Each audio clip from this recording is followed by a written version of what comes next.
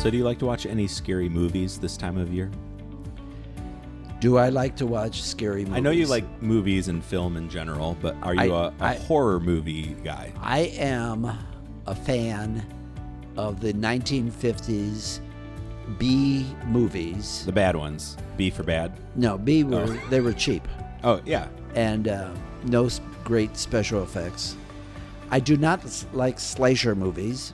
Sure, that gets to be much. And I certainly do not like the demonic type thing movies. Oh, we watched one last year. Those are probably the scariest to me. Yeah, I don't like to watch those. But I love the ones like the original The Fly or The Creature from the Black Lagoon. Yeah. Or the original The Thing. Oh, yeah. Some of you don't know about the original one. Well, I mean, I know what you're alluding to. I've never seen it. Yeah. Last year we watched The Conjuring on Halloween. It was a great movie for Halloween night, but it was pretty scary. But we're a little early talking about Halloween. Tis the season. We are in the midst of one of people's favorite times of year. Yeah. Did you know this year there are 5 Sundays in October? I did. And we do the October head count.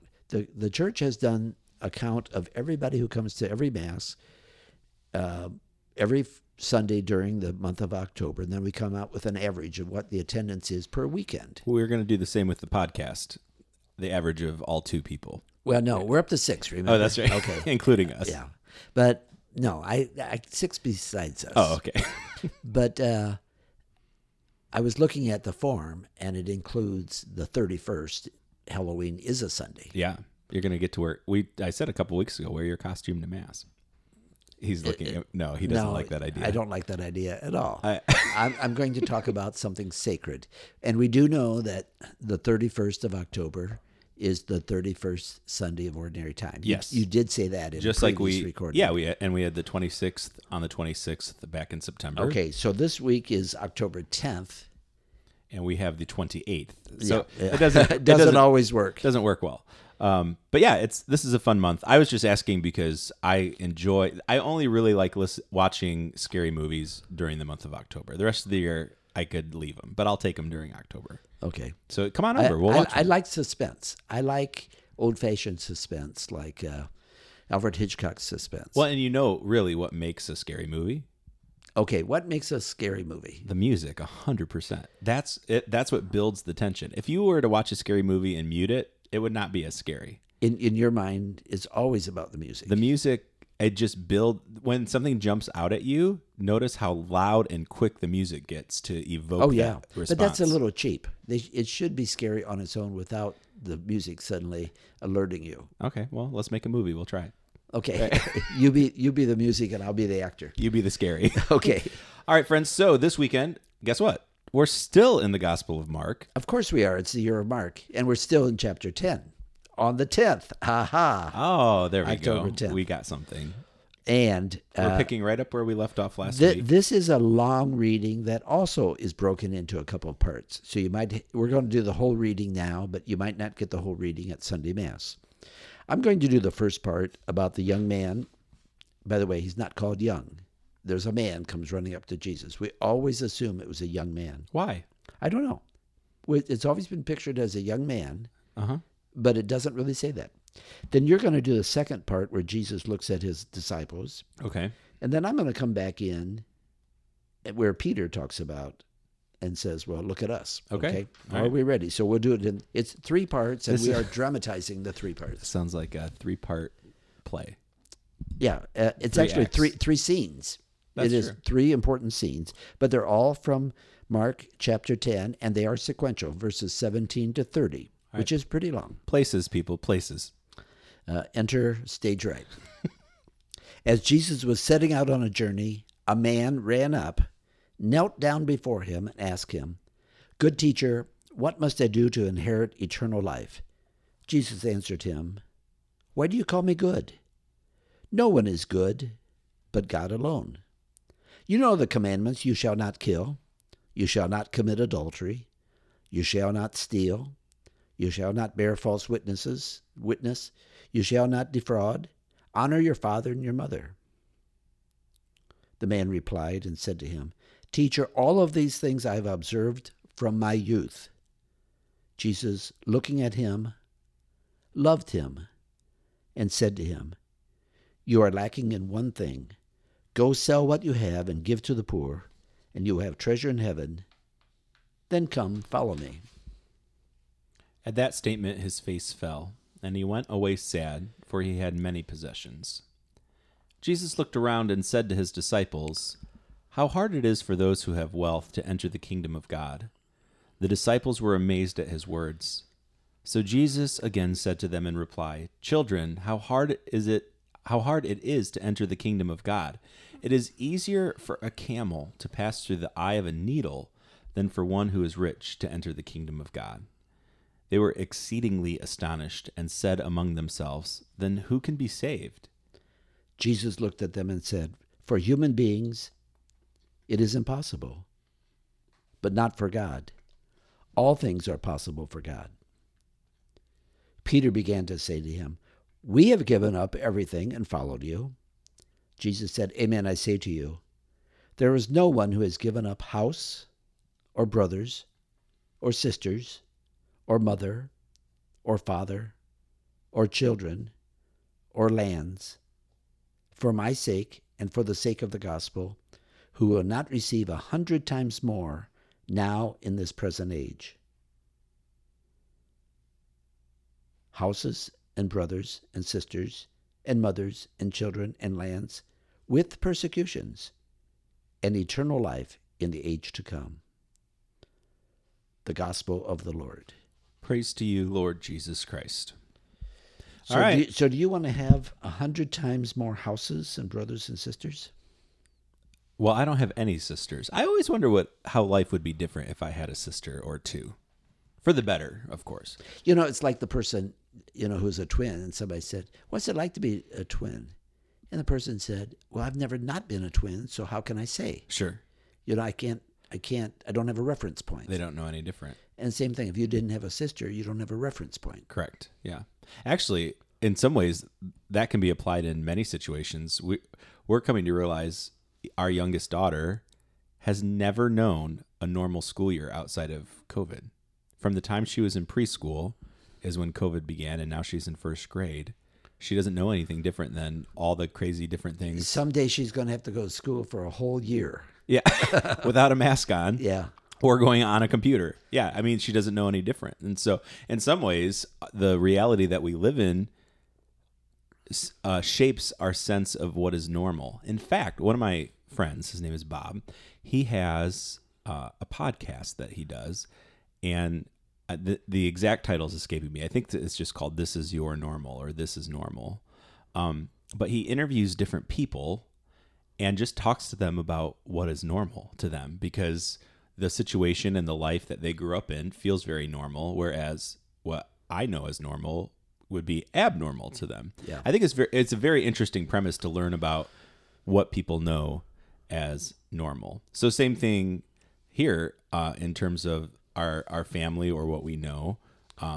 It's very normal to us. Of course, this is also just, as we've noted the last couple of weeks, Jesus uses hyperbole, Sure. which was part of the style of talking in those days. So it wasn't just Jesus' style, but everybody did. Sure. So 100 times more. All right, so here we are, third week in a row of pretty heavy scripture readings. Well, it gives the commandments. And again, for the people listening, this was not new. Thou shalt not kill, commit adultery, steal, bear false witness, defraud, and honor your father and mother. Okay. Mm-hmm. Now, you asked the question, why do we think of this as a young man who comes running up to Jesus? Well, as you were reading, he talks about that he observed all of these commandments from his youth. I think that's the part. You're right. That's where we kind of assumed it. I like the part where Jesus looked at him and loved him. Yeah, you emphasized that while you were reading it. Jesus, looking at him, loved him and said to him, "You are lacking one thing. Go sell what you have and give it to the poor, and you have treasure in heaven." This is a tragic story because he was so close. He was so close to something great. Mm. I remember, what was his name? Bishop Untner, who's now deceased, but he was bishop up in Michigan, Saginaw, Oh, okay. and he was giving a talk to priests one time, priest of our diocese, and he said, "There's a real tragedy that so many priests are close to being great, but they don't take the final step. That you could be great, but you just settle for something less." What a challenge. And then he said, "It's like, who was the guy? My mind just went blank. He was Secretary of State under a couple of different presidents, but he was originally born in Germany, Okay. and he spoke with a strong German accent. Okay. And he said he referred to him, and he said it's almost like him almost speaking English. Oh. We're so close, but we don't quite make it. Sure. Uh, That's a bold challenge. I mean, of course, it could be extended beyond priests, but we need our priests to be great so that they can shepherd and instill the gospel in the people that and they this serve. man, even if he wasn't young, he had something good going for him. He had kept the laws, and yet there was an obstacle, and the wealth became the obstacle. So that was the first part that I read. Then you read the part when Jesus said to the disciples how hard it is to enter the kingdom of God. So Jesus goes on to emphasize that. Now, I do remember Jim Huffman, Bishop Huffman, who was one of our bishops and a very, very good guy. I remember him saying, probably more than once, but I remember very clearly one time, he said, "My experience is when the clergy get wealthy, it's detrimental to the church." And unfortunately, we've seen this happen, not so much with priests, because we really aren't wealthy, but sometimes people live a pretty wealthy lifestyle. Sure. But we definitely see that with televangelists, when some of them become wealthy, and that's when things fall apart. Yeah. It's almost like these two things do not work together. Well, and there are different categories too. Diocesan priests do not take a vow of poverty as some of the religious orders do. Correct. Yes. So, I think there is a difference there, but there's a huge difference between living lavishly and in excess, or living comfortably and, providing for yourself. There's a big difference. There's also the problem with how much do I want versus how much do I need. And I am finding the older I get, there's certainly a lot less that I need, but I also find myself not really wanting things that much. It's because we've provided everything you could ever desire. Yeah, friendship. Yeah. Love. Well, support. Back to that whole concept of normal, growing up in the Midwest in the United States of America, what is normal to us is to have running water and plumbing and grocery stores that have food in them and things like, things that we would take for granted, where as people in other parts of the world would walk into an American grocery store and their jaw would probably hit the floor. Or they would. I took somebody from Central America to one of our big stores. Yeah. I don't know if it's Kroger or one of the others, but we walked in, and the whole side of one row was boxes of cereal, different kinds of cereal. Yeah. And he just couldn't understand that. But not to point a finger, the same thing happened in our kitchen. And I was showing him around the kitchen. We opened some cupboards and showed him the refrigerator. And in a very non-accusatory way, he said, "There's so much food."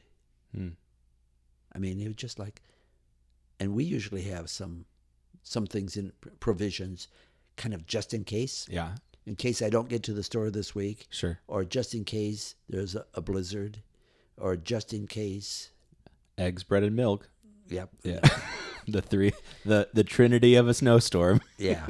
You know what? I love eggs, bread, and milk. Good. Well, I'm glad. Yeah. I don't that much. Mostly the eggs. That's why what happens to you in a snowstorm? I eat snow. I don't know. I don't know. But this whole sense of the normalcy of what we depend on and what we know on a daily basis. How do we then, because we are, I would say, privileged to be able to serve in a suburban parish. I think even our reality in the suburbs is very different than our churches that are serving in the city, central city ministries totally. and those types of things. So how do we keep all of that in perspective? And I would dare say the majority of our people are not wealthy, but we all have the potential. We have education, for one thing. Yeah. We're a highly educated parish. And that doesn't mean that we're... it's because of our pastor. Yeah, sure. Yeah. That doesn't mean there's anything good or bad about degrees, but it does allow you a pretty stable job and certainly something to rely on in the future. Mm-hmm. And we have lots of people who have the potential of being in significant positions in their firm, whatever the company might be, sure, in the days ahead. So we are a parish with a lot of potential. That's not bad. That's not good. That's reality. That's the reality you're talking about. That's the profile. And that is what we have to look at with a passage like this. So yeah, that's going to be my question. So how do we take the context of this scripture reading and apply it to our reality, that our normal of what we know? And I believe a big part of it is summed up in one word: stewardship. That we cannot claim all that we have. Sure. We are stewards. We are stewards of the earth. We are stewards of money. We are stewards of family. We are stewards of the faith. And we have responsibility to take good care and then pass it on to others. Sure. And time, what we do with our time. Stewards of time. Oh, yeah. I think many people are more fussy about keeping their time to themselves than they are for their money. I remember I was at a conference, and the speaker was talking about world hunger. And right away somebody raised his hand and he said, "I want to write a check, a sizable check. To whom do I write it?" Mm-hmm. And the speaker just shocked him by saying, "I don't want your check. Mm. That's going to make you feel better. I don't want you to feel better. Yeah. I want you to struggle with this." How many times, I know you've experienced this, have we gone on a mission trip and to be immersed in someone else's reality and somebody else's day-to-day existence, whether it's in another country or at the southern border or just in a few hours away in Appalachia? It really puts perspective on what we get to do on a daily basis. And many people, the first time or two, they just come back feeling very guilty, like I should not even enjoy what I have. Well, guilt is not a good motivator. Right. And you do want to make a difference to somebody else, but not out of guilt. Mm-hmm. I have found two things I normally do. One is I review my own lifestyle. Why am I doing what I'm doing? And am I throwing things away? And do I really need to buy another pair of hiking boots? That kind of thing. Well, you always need to have two at a time. Not pair, but two boots, because you have 2 feet. I do, yes. Yeah. And I buy usually 2 at a time. Oh, good. But the other thing I do is I try to say, is there a way I can help where the money actually goes there? A lot of people are very generous, mm-hmm. but they don't want to give just to overhead. They don't want to give to some big conglomerate where the money just never shows up at the door of the people who need it. Yeah. That's why people love to support us when we go down to Guatemala, because we take the money right with us and it goes directly to the mission. Yeah. I know when a friend of mine was in Zimbabwe, people used to love to give to him because he was right there in the bush working with the Batonga people. Sure. So people are generous, but you don't want it just to be thrown away or making somebody else rich. Yeah, lining somebody else's pocket with, and then the percentage of what you give goes to where you think it's going. Yeah, for sure. I like that. Almost like taking an assessment of where am I spending money? How is it? What is it being used towards? Well, that's why stewardship also says right off the top, take some money and set it aside every single week, every single month, every single paycheck. Yeah. I always do it at least once, always in January and sometimes in the fall as well. I look at how much I'm giving to different organizations, and I try to figure out what percentage that is of my income. Sure. And I try to go by percentage, because if I'm just giving the same thing I gave 10 years ago, it may not be a very good percentage anymore. Right. What about, people that are listening and think, I don't have excess that I can be giving away. I'm barely scraping by to provide for my family and Right. living paycheck to paycheck.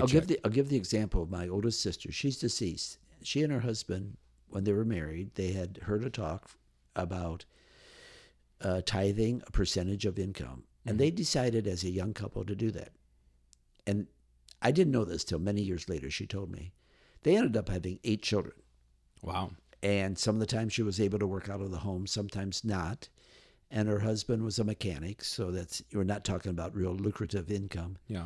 But they continued to do it their whole life. And I thought that was a blessing that, when they started it, they probably had no idea that it was going to help them. And her comment was, we never missed it, because it was taken off the top from the beginning. Sure. If you only give away what's extra, it's not going to be there. It's not this weekend's gospel, but we always hear about the woman that gave the mite, the 2 gold coins, the widow's mite. Yeah. Which is another great example of this. I like the psalm for this weekend. I always go to the psalm because that's what your job is. we get to sing it. It's always fun to do the psalm. But the psalm this weekend isn't about filling ourselves with wealth. It's about filling us with love. So the response we'll sing this weekend is, "Fill us with your love, O Lord, and we will sing for joy." And so sometimes instead of putting our eyes on material things, we need to be investing in spiritual things. So let's have a joyful week. Fill us with some love. Okay. We're going to make a little snappy tune out of that. Okay. All right, we'll see you guys. Take care.